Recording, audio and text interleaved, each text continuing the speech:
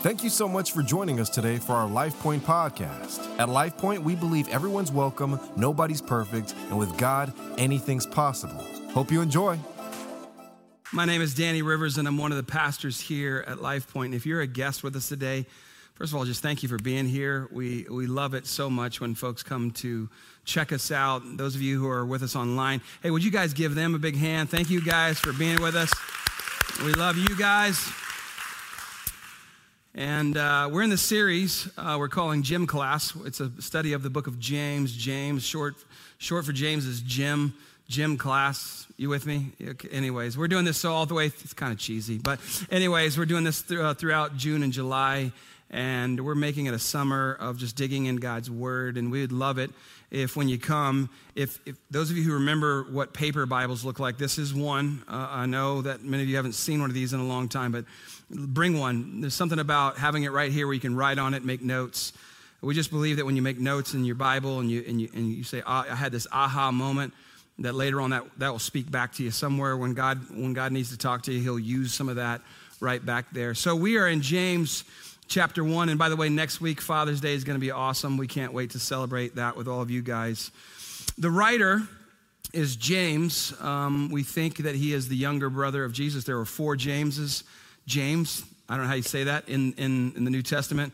We're pretty sure this was James, the younger brother of Jesus. He is a pastor in Jerusalem, but many of his people that were in his church have been scattered all across the Roman Empire and major cities all across the Roman Empire. There's been a persecution of the church. The Jewish diaspora has gone out in full effect. They're fleeing. They're running out all over the place. And so he's writing to them to remain faithful during seasons of trials and challenges and difficulties, that God is at work in their lives, even though they won't always know it, even though they won't always see it, that he's got purpose, even in their pain, even in their trials. And so we read it last week. He said, consider it pure joy whenever you face trials of many kinds. And we just stopped on those first 2 words, consider it. Consider that God is up to something good, even in the bad things that may be going on in your life. Consider that God has a big picture view that you and I can't always see, that it's up to us to see the big picture. And in verse 12, we find what the big picture is, that if we persevere, if we don't quit, we win. That's what he says. Say that with me. If we don't quit, we win. Like verse 13, if we persevere, if we stand the test, he says we're going to receive a crown of life. And that's the big picture view of what trials are about. The struggles that come in our lives is that when they're done, if we'll just consider them as an opportunity for God to do, that God's up to something, that the big picture at the end of the trial, at the end of the test, at the end, if we persevere, there's completeness, there's maturity, and ultimately a crown of life. And Romans 8:28 says that we know that in all things that God is at work to those who love him, for those who love him, those who are called according to his purpose. Now, in the passage we're looking at today, James is going to take this one step further. And by the way, if you missed last week, we told you James is very, very practical. He doesn't play games. He doesn't mince words. He doesn't worry about what anybody thinks. He just says it like it is. And so when I read this today, don't get mad at me. I'm just the messenger. Come on, somebody. Like if you feel like, hey, he stepped on my toes. James stepped on your toes. Ultimately, the Holy Spirit did, and I'm just the messenger. Can I get an amen, somebody? Just need the help to know that if anybody gets their toe stepped on, it's not me, all right? He says that when we have trials in our lives, struggles, difficulties, challenges, that they don't come alone. That's what he's going to say. They're going to show up with temptations, right? Temptations to do the wrong thing. Matter of fact, they tend to come from the same word. Temptations and trials, the same exact word. One of them is a verb, and one of them is a noun, but it's the same word. So they become trials and temptations, 2 sides of the same coin. So when you're in a season of struggle, when it's a bad season that you're in, you can also, James says, fully expect that temptations will come as well. And that could be temptations to despair. That could be temptations to give up. That could be temptations to walk away from God or to doubt God's goodness in your life. It could also show up, and most commonly it does, as temptations to sin in all sorts of ways that we might think will make the trials themselves easier. If I could just do this, it will make the struggle that I'm in sort of go away. That if I give into a particular sin, like if it's a financial stress that I'm in, if I can just give into a particular sin related to money, that it might actually make the trial go away. So that's what James is going to teach us about today. And I want to dive in. James chapter 1. I'm going to read a couple of verses here. James chapter 1, verse 12. This is where we finished last week. Blessed is the one who perseveres under trial, because having stood the test, that person will receive, say this with me, the crown of life. If you don't hear me say one other thing today, this is the big picture view. This is a 30,000-foot view. I know that life is hard. I know that life is busy. I know that we're aspirational. I know that God has wired us up to want to win and achieve, and we're going to get head down. We're going to plug into raising kids and careers. All of that is wonderful. All of that is a beautiful part of our lives. But the big picture thing, please hear me. If you're a believer, the big picture thing is this right here. That when I see Jesus, that the first things I hear from him is, well done, good and faithful servant. Come on, like if I miss out on every other thing, but I get that, I'm the winner. You see what I'm saying? And it's important that you know that this is the big picture, because there's so many other things vying for your attention that we forget that at the end of our lives, we're going to one or two places, y'all. I know that a lot of people don't believe in that, but I promise you, that's what the Bible says. And I want to receive the crown of life, who, by the way, the Lord has promised, underline that in your Bible if you got one. The Lord has promised to those who love him, when tempted, last week he said, whenever you have a trial, so when there's trials, when tempted, the idea is that you're gonna have it. It's not if, it's just when. When tempted, this is verse 13, no one should say, God is tempting me, for God cannot be tempted by evil, right? He cannot be tempted by evil, nor does he tempt anyone. With me so far? Nor does he tempt anyone. Now, I find it interesting that this word trial and temptation is the same exact word. One's a noun, one's a verb, but it's the same word. This is how closely associated they are. And I think what James is getting is that trials and temptations are going to be part of everybody's life. Anybody who follows Jesus, and matter of fact, even if you don't follow Jesus, even if you don't believe in any of this, you've already faced trials in your life, and you will face temptations to do the wrong thing. That's just true, yes or no, right? That's true. So trials are used by God. We heard last week, James taught us that God uses those. He doesn't send them our way necessarily, but he uses them to bring out the best in us. But temptations are used by our spiritual enemy, Satan, Lucifer, the devil, whatever you want to call him. The Bible calls him all of those things.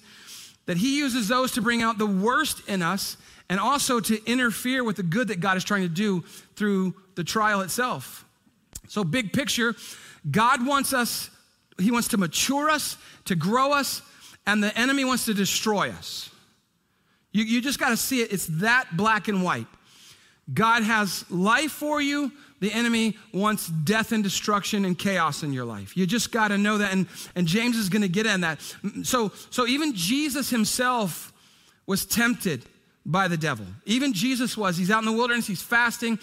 There's temptations to do the wrong things. Everybody will face trials. Everybody will face temptations. And oftentimes, not always, but oftentimes, they will come at the same times. And this is huge. James says, consider it joy whenever you face trials, because God is up to something. He may not have caused the trials, and oftentimes he doesn't cause the trials, but he will use them to make you better. That God will not waste your pain or my pain, that if I'm in pain, God is going to produce something from that for my good and for the good of other people. And it's important to know where the trials are coming from and where the temptations are coming from. But here's the thing that's tricky.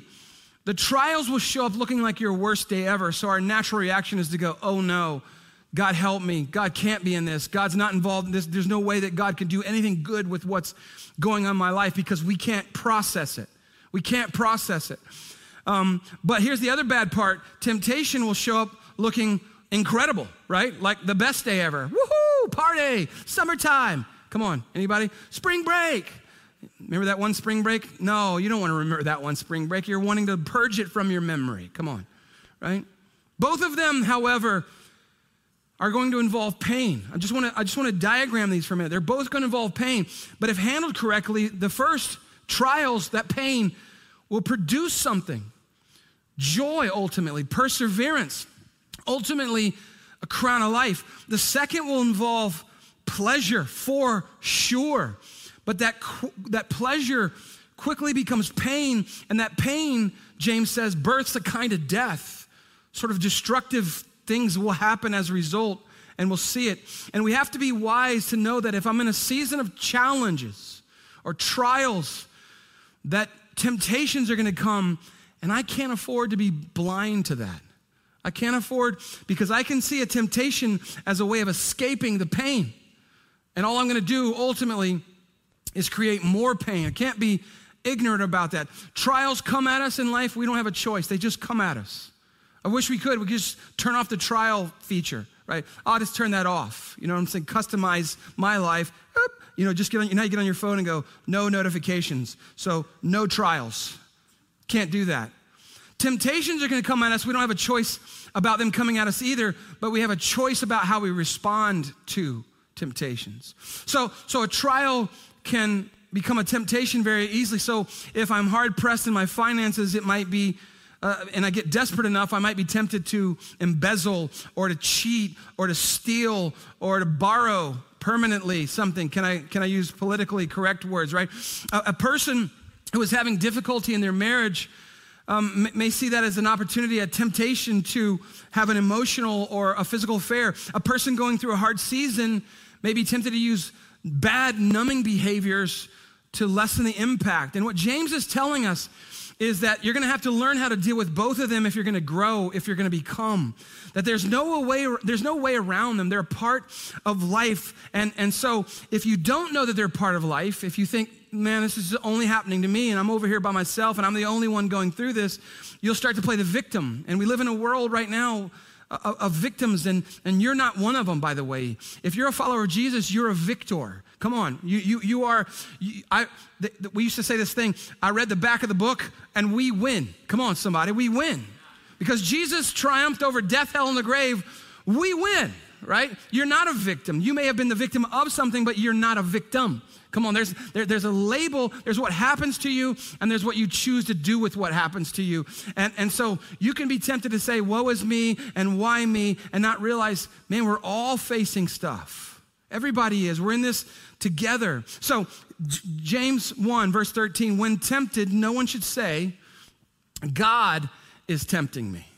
For say this with me, for God cannot be tempted by evil. Like it doesn't even, he's not tempted at all, nor does he tempt anyone. And then, so what James is going to start there, don't blame your temptations on God. It's strange for me when I read this, go, James, why would you say that? Because it's never crossed my mind to blame God for the bad things that I want to do, right? My trials, my challenges, maybe, like, God, where are you at? But not my temptations, because I know the source of those. It's me, right? It's my own flesh. It's my own wicked bent towards doing the wrong thing that all men and women are born with. We're born and shapen in iniquity, Psalm says, right? And the enemy uses my own temptations and my own sort of natural proclivities against me, my desires. But James writes this anyway, and he does this, I think, for two reasons. Number one, because he's just made the case that God is at work in all of your trials, all of them, the testings, the massive challenges in your life. And so the logical conclusion could be that if he's at work in my trials, and maybe sometimes he's even responsible for some of them, that maybe he's also at work in my temptations as well. Well, since there's two sides of the same coin and he's involved in the trial, maybe he's also involved in the temptation. And James would say in response, don't ever say that. That's not how God works. That's not who God is. And he will, in verse 17, point us to the very character and the nature of God. But how do you know God's not tempting you? Because God hates evil. He hates sin. He doesn't hate the sinner. Can I get an amen from everybody? Because everybody in the room, oh, by the way, you either are or were a sinner. Come on. But because of Jesus, right, you're the righteousness of God, right? Come on, everybody with me on this, right? He doesn't hate sinners, he hates sin. No part of him is inclined towards sin. His entire being is repulsed by sin, not drawn to it. And so James says, don't ever accuse God of being responsible for that. But beyond blaming God for as being the source of temptations, I think what we can do, and I think this is where James might be going, is that people might say, well, God made me like this. He made me with the desire to do this or the desire to do that. Like I could say, God made me to love Pop-Tarts, so when I eat the whole box, it's God's fault. Y'all with me on this? He made me to love Big Red, so if I gain 12 pounds in the summer, it's God's fault. Do you see what I'm saying? And I think this is the more logical conclusion that people would say, well, God wired me up like this, and so it's God's fault that I do this. And James would say, you don't understand God. You don't understand how he works. And he'll go on and point to the character and nature of God. But he's going to first tell us the source of the temptations that are in our lives. By the way, temptation is not a sin. We're not talking about that. Like if you have a temptation, a thought goes through your mind, woohoo, like that's not a sin. Like it's going on and doing the thing or hanging out in that moment and going like, let's imagine that all the way through to the end. That's a different story, but the temptation itself is not. So here's what he says, verse 14. But each person is tempted when they are dragged away by their own evil desire and enticed. I want to show you this from the ESV. I think we have this. Do we have this next verse? Yeah.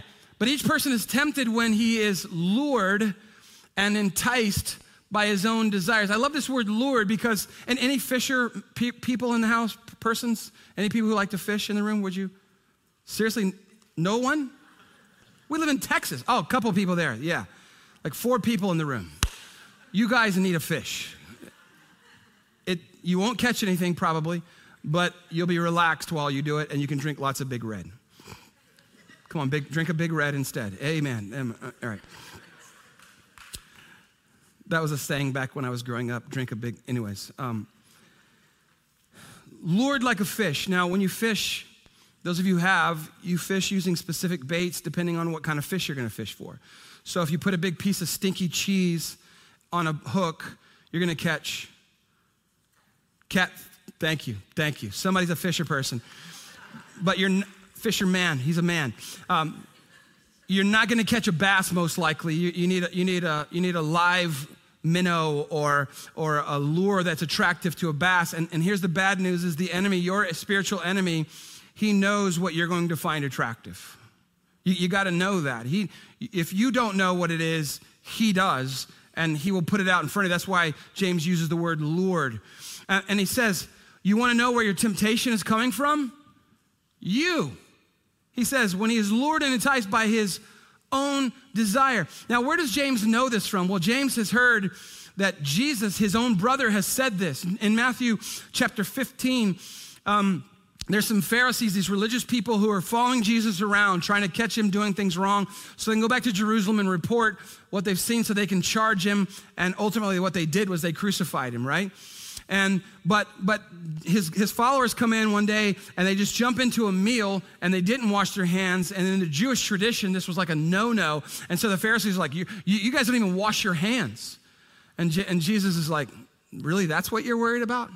And so here's what he says, for out of the heart, say that with me, for out of the heart come evil thoughts, murder, adultery, sexual immorality, theft, false testimony, slander. These are what defile a person, but eating with unwashed hands, that's not what defiles them. Defiles their food, maybe. It's not what defiles them. He's talking about that all the evil inclinations of our heart, they come from us. Right? So, let's not waste energy and time blaming other people or life's circumstances or even the devil. This is a you problem. This is a me problem. That there is something going on inside my own heart, inside my own mind that will tempt me to try to escape a trial that I'm going through with some kind of sin, to use some means of escape or numbing behavior to short circuit the trial I'm in. But James is going to say it won't work. In fact, if you give into it, it'll lead to the destruction of other things in your life. So temptation, the way it works is that it works on our own desires, which are good desires for the good life and for having good days and the enjoyment of our lives. But what temptations do, what the enemy uses with these desires, these good desires, is to get us to think that those good things have to come outside of what God's best is for our lives. Like, I know God wants this for me, but if I'm going to have the good life, it's going to be over there doing that other thing. And so I love this verse from 1 Peter chapter 3, verse 10. Peter says, for whoever would love life and see good days. In other words, it's not bad to love life and want to have good days. That's a good thing. He's like, but if that's what you want, here's what you got to do. You got to keep your tongue from evil and your lips from deceitful speech, and they must turn from evil and do what? Do good. The good life is not going to have you giving into your temptations and desires, but that's exactly what your own spirit, your inclinations are going to be, to do the wrong things. So then temptations require your cooperation and my cooperation to go along with him. The enemy cannot get me to do anything that I don't say yes to. He cannot force me to do anything that I don't go, yeah, that's probably the right thing, right?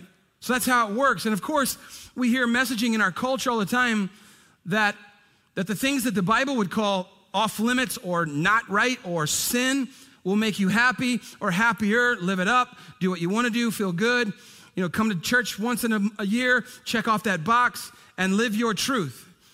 Your truth. Now, we hear that word a lot, and I understand what people mean, and I agree with some of that, but there's some bad hidden in that as well, I think. Because the problem is we have around 8 billion people on our planet right now. How many of you know that's a lot of people, right? And so if every one of those 8 billion people just lives their truth, and there is no higher truth to which we can sort of gauge our own truths by, then we're going to be in some serious trouble.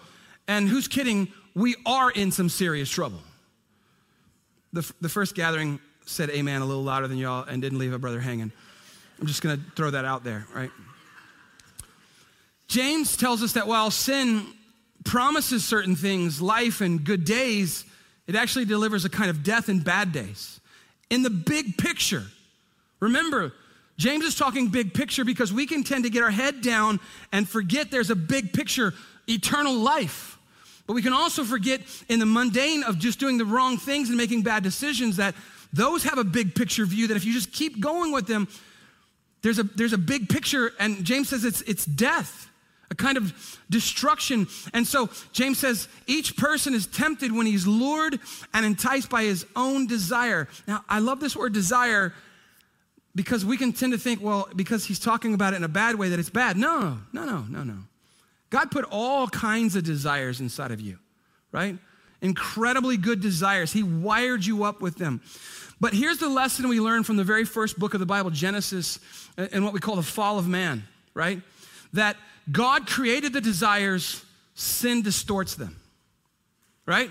So God gives us these desires, but the enemy will distort them. So we have to remember that sin, which is what James is talking about here, will distort the good desires that God's put in us. Sin will make it seem like the good life and the good days can only be had by things that ultimately, when you see the big picture of them, are harming and destroying things in your life.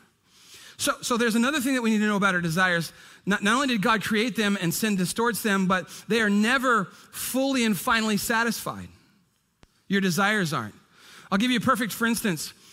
How many of you like Thanksgiving Day, right? If you're from Canada, it's a different day, but you should probably just pick up our day because our day is better. Because we have football and you kind of do. You have hockey, but we're beating you guys at hockey too now. And we would beat you at war. I'm kidding. I'm kidding. Sorry. I want to stand come on, y'all, let's flag. All right. When you eat on Thanksgiving, do you eat more than enough? Yes or no? Yes or no? Right. Yes. This is where, for the men, we wear stretchy pants on those days. Sometimes when you're a man, you wear stretchy pants. It's for fun. Right? Only a few people know what I'm saying right now. Right? But if you don't, the button's going to give, and Aunt Elda is going to lose a tooth, right, across the room. So full, satisfied beyond measure. What happens after the second football game? What do you do now? You're going back, right? You're going back for more pain, right? More of the stuff that makes you go to sleep again in the middle of the game, right? Because appetites, desires are never fully and finally satisfied. And thirdly, here's the other thing you need to know. They will always whisper now and never later. This is what you got to know about your desires. Even though they're good, sin distorts them, right? They're never fully and finally satisfied, and they will always whisper now and not next. So like if you get an inclination while you're watching the game today or golf or whatever, ooh, some Oreos would be awesome, right? Are you gonna wait till next week to go get those Oreos that are in your pantry? No. You want them when? Now. As a matter of fact, if you have small children, you can make them go get them for you. You know what I'm saying? Right? Oh, and get me one of the, go in the freezer and I have, because this is a pro level life-changing tip, okay, for you. If you'll put your glasses, some of them in the freezer, when you pull them out and pour the milk into them, it's on a how never level. So if you leave with nothing else today, I want you to leave with that word from God, right? They will always whisper now and never later. They only know one word in the English language, and that is more. Like, I have enough. No, you don't. You're gonna always want more. And you need to know that. And our only hope then, because these desires are in us, our only hope is to surrender daily to God, to daily surrender to the leadership of his Holy Spirit as he comes down and empowers us and walks with us and whispers words of wisdom. And oh, by the way, whispers words of conviction. That's not for you. Don't do that. Our only hope is to slow down and see the bigger picture because of our desires and the way they can get corrupted and the way that they're never satisfied and the way that they're saying never later, right now. We got to see beyond the excitement, beyond the gratification of the moment, and we got to see the bigger picture of trials, crown of life.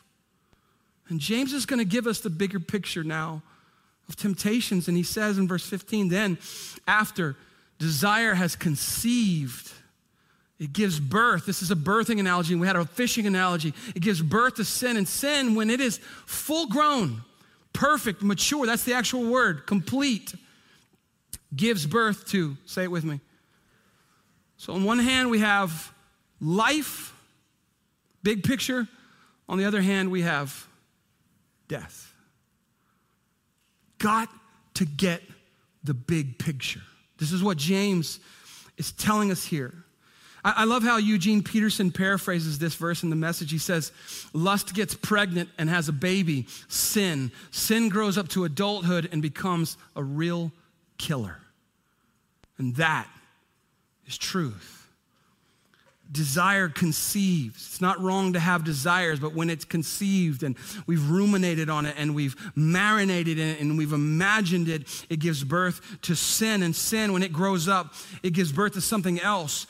Death, a kind of death and a destruction and pain and trauma and spiritual death. And listen, the enemy wants you to feel stuck in whatever your thing is and feel hopeless about what you're involved in. But God is the God that even if you would say, I'm in a season of spiritual death in my life, God is the God who resurrects dead things back to life. Can I get an amen, somebody? That he is the one who came out of the grave and you are not hopeless and I'm not helpless. I don't care what has happened. God is able to resurrect something in your life, and you got to know that. And James is going to say, don't be deceived about all this.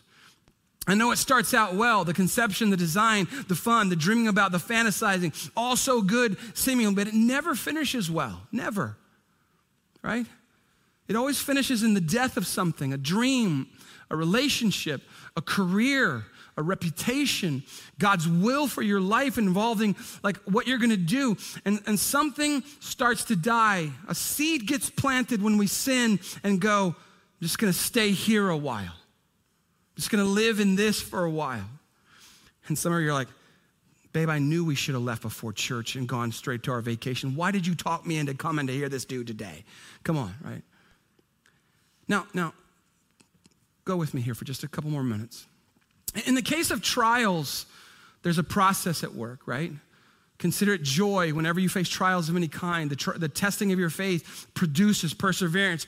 Perseverance, when it's finished, produces maturity, completeness, and ultimately a crown of life. That's the process. But the enemy has a plan and a process as well.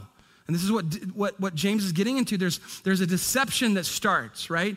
So the enemy's process is deception. So Genesis chapter 2 or 3, where I can't remember off the top of my head, the serpent comes and speaks to Eve. Did God really say that? Did God really say what he said? And she believes, she's deceived, and she sins. We see that right from the very beginning. And then when we take our eyes off of God's word, and we take our eyes off of God, we start to believe lies. This breeds desire. That's the lure. Lust, greed, pride. Those are the three things. Lust, greed, pride.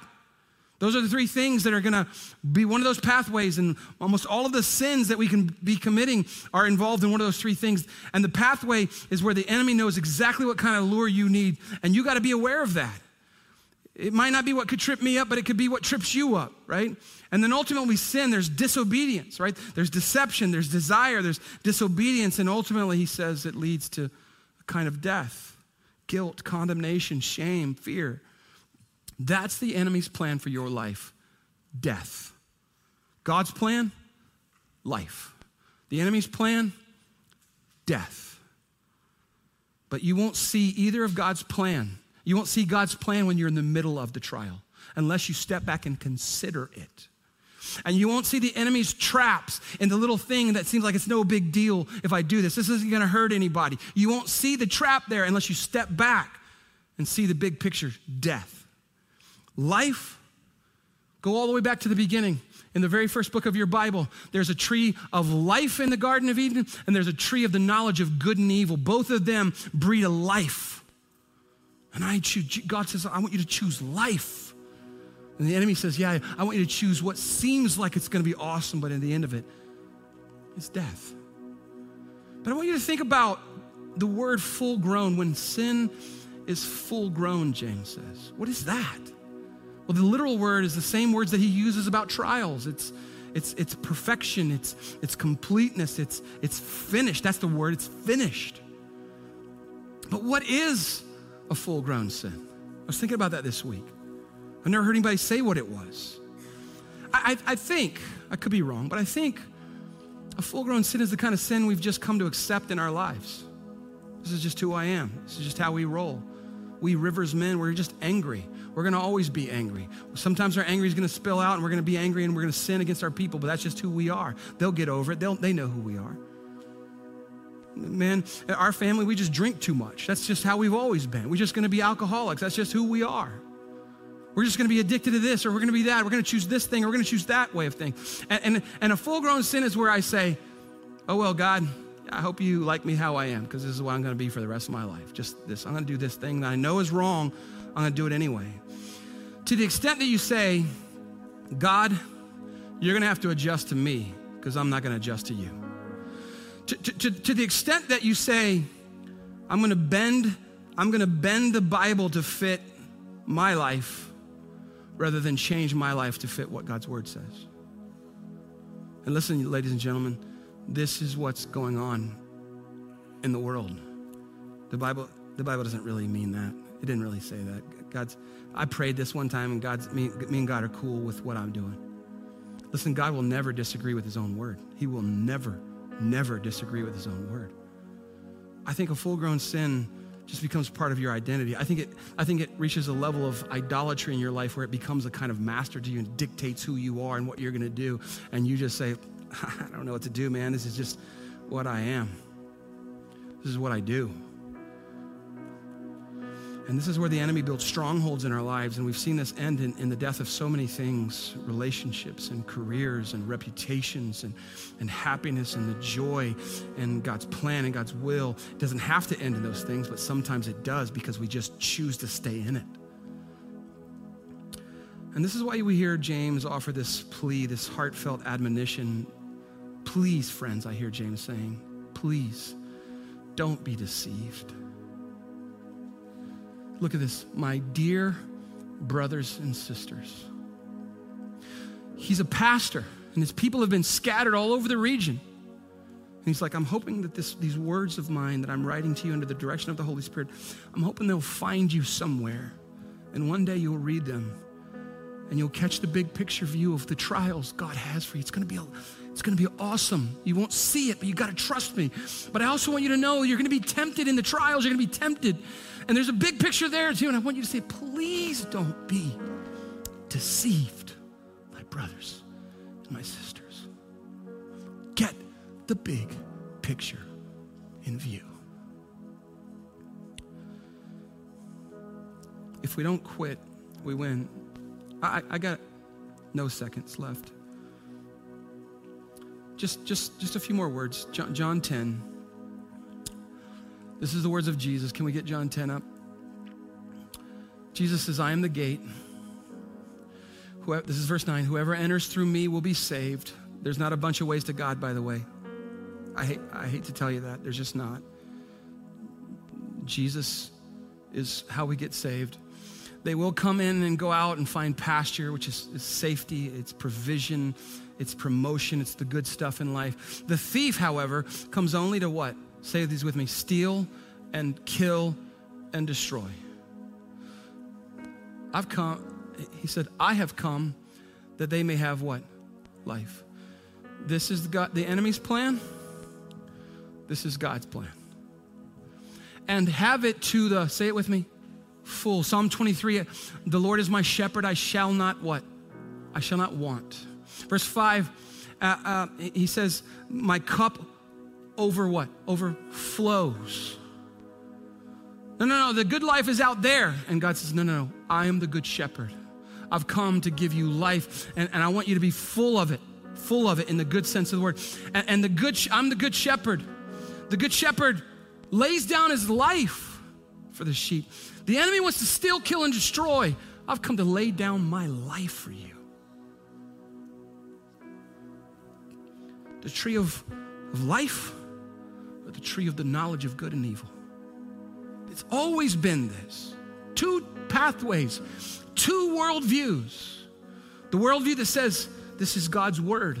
This is what I believe. I don't always understand it. It's hard sometimes. I won't be perfect at it, but I have the grace of God in my life. Or the one that says, yeah, I don't know about all that. I'm going to do my thing over here. I'm sophisticated now. I don't need this dusty old book. It's always about choices. God's way, your way.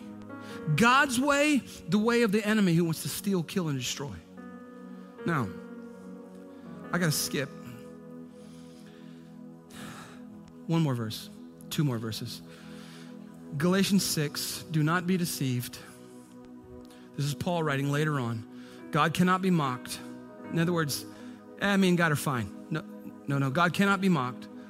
A man reaps what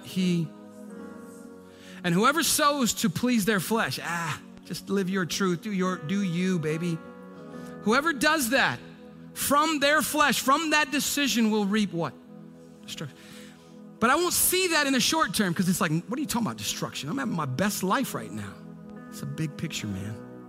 You got to get back. You got to step back. There's a process. There's a pathway that I'm on. And every pathway has a destination. And I don't care where you think you're going. If I get down on 37 North and I say I'm going to the beach, guess what? I don't care how hard I try, I'm not getting there. Doesn't matter what you want to do. It matters where you're actually going. It's a pathway, and it leads to destruction. Whoever, though, sows to please the Spirit, from the Spirit will reap a crown of life. Crown of life, death and destruction. You with me? We can just do whatever. James says no. But he points us back to the shepherd. Jesus, I'm a good shepherd. And so James finishes here. Every good and perfect gift. See, the enemy's going to pitch you a whole bunch of things that are going to seem good and perfect, but the end result is death and destruction. And James says, every good and perfect gift is from. The good life is out there. No. The good life is coming from up there. It's from above, coming down from the Father of the heavenly lights. The enemy operates in darkness. Your heavenly Father operates in light. He doesn't change like shifting shadows. It's not like, hey, look at this huge thing of cotton candy. When I get there, it's actually about this much of sugar, like a teaspoon of sugar. He doesn't change. He's not a cosmic shapeshifter. When you come to him, when you take one step towards him, he's gonna cover the gap. And when you find him, you're gonna find a good and perfect gift that will not change, that will not rust, that will not be stolen away from, that cannot be destroyed. It is incorruptible. Choose God. Choose God's way. Be not deceived, my dear brothers and sisters. Be not deceived, my dear brothers and sisters. Verse 18, he chose to give us birth through the word of what? Of truth, that we might be a kind of first fruits of all he created. I don't have time for it, but I want to just tell you, you can choose God's way and you will know that in the big picture, it won't always seem like it, but in the big picture, there is a crown of life that God has for you if you will just not quit. Father, thank you so very much for your word. Thank you for truth.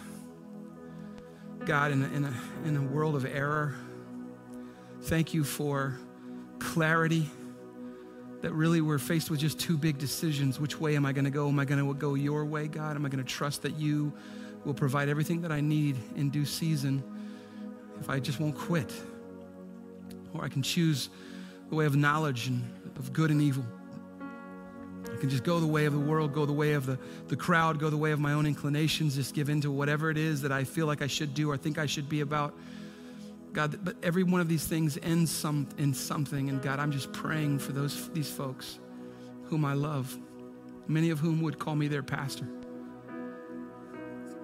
I pray, God, that they would not be deceived. I pray that the eyes of their heart, Paul says, would be enlightened, that it would be opened, that they would just see it. That the seed which has been cast out today, which has been shed out all over this place, that would find good ground, that their ears would be open, God, that James would go on and say that the word of God is like a mirror that we look into, and sometimes we look into it and we don't see what's there and we just turn around and walk away from it. God, I pray that many people would just see God's word in juxtaposition to the way that we're choosing to do life right now, God, and we would see that even though it seems like it's the right thing, God, it has a kind of death built into it, and that we wouldn't get caught up in it, and that we would follow you, Jesus. However imperfectly we do that, we would just learn day by day, grow day by day, press in more and more. God, that this summer would be a season of digging into your word and being changed by what we read, that as we read the scriptures, that they start to read us and change our lives. I pray this over all these amazing people. I pray for grace and truth and life and hope. God, that if anybody is in this place and they feel stuck, that they will remember that because of you, Jesus, and the cross, that they win, that we've read the back of the book. We used to say, and oh, by the way, we win because of you, that we can do all things through Christ, that we are not stuck, that we cast down strongholds, we destroy them by truth, by the word of God, Lord, that no weapon formed against these people will prosper in Jesus' name, that they are overcomers by the blood of the Lamb, by the word of their testimony, that they are coming up, God, they are not going down, that they are strong in the Lord and in the power of his might. I pray this over them in the mighty name of Jesus, I pray. And everybody said a good amen. Amen. Clap your hands to the Lord, would you?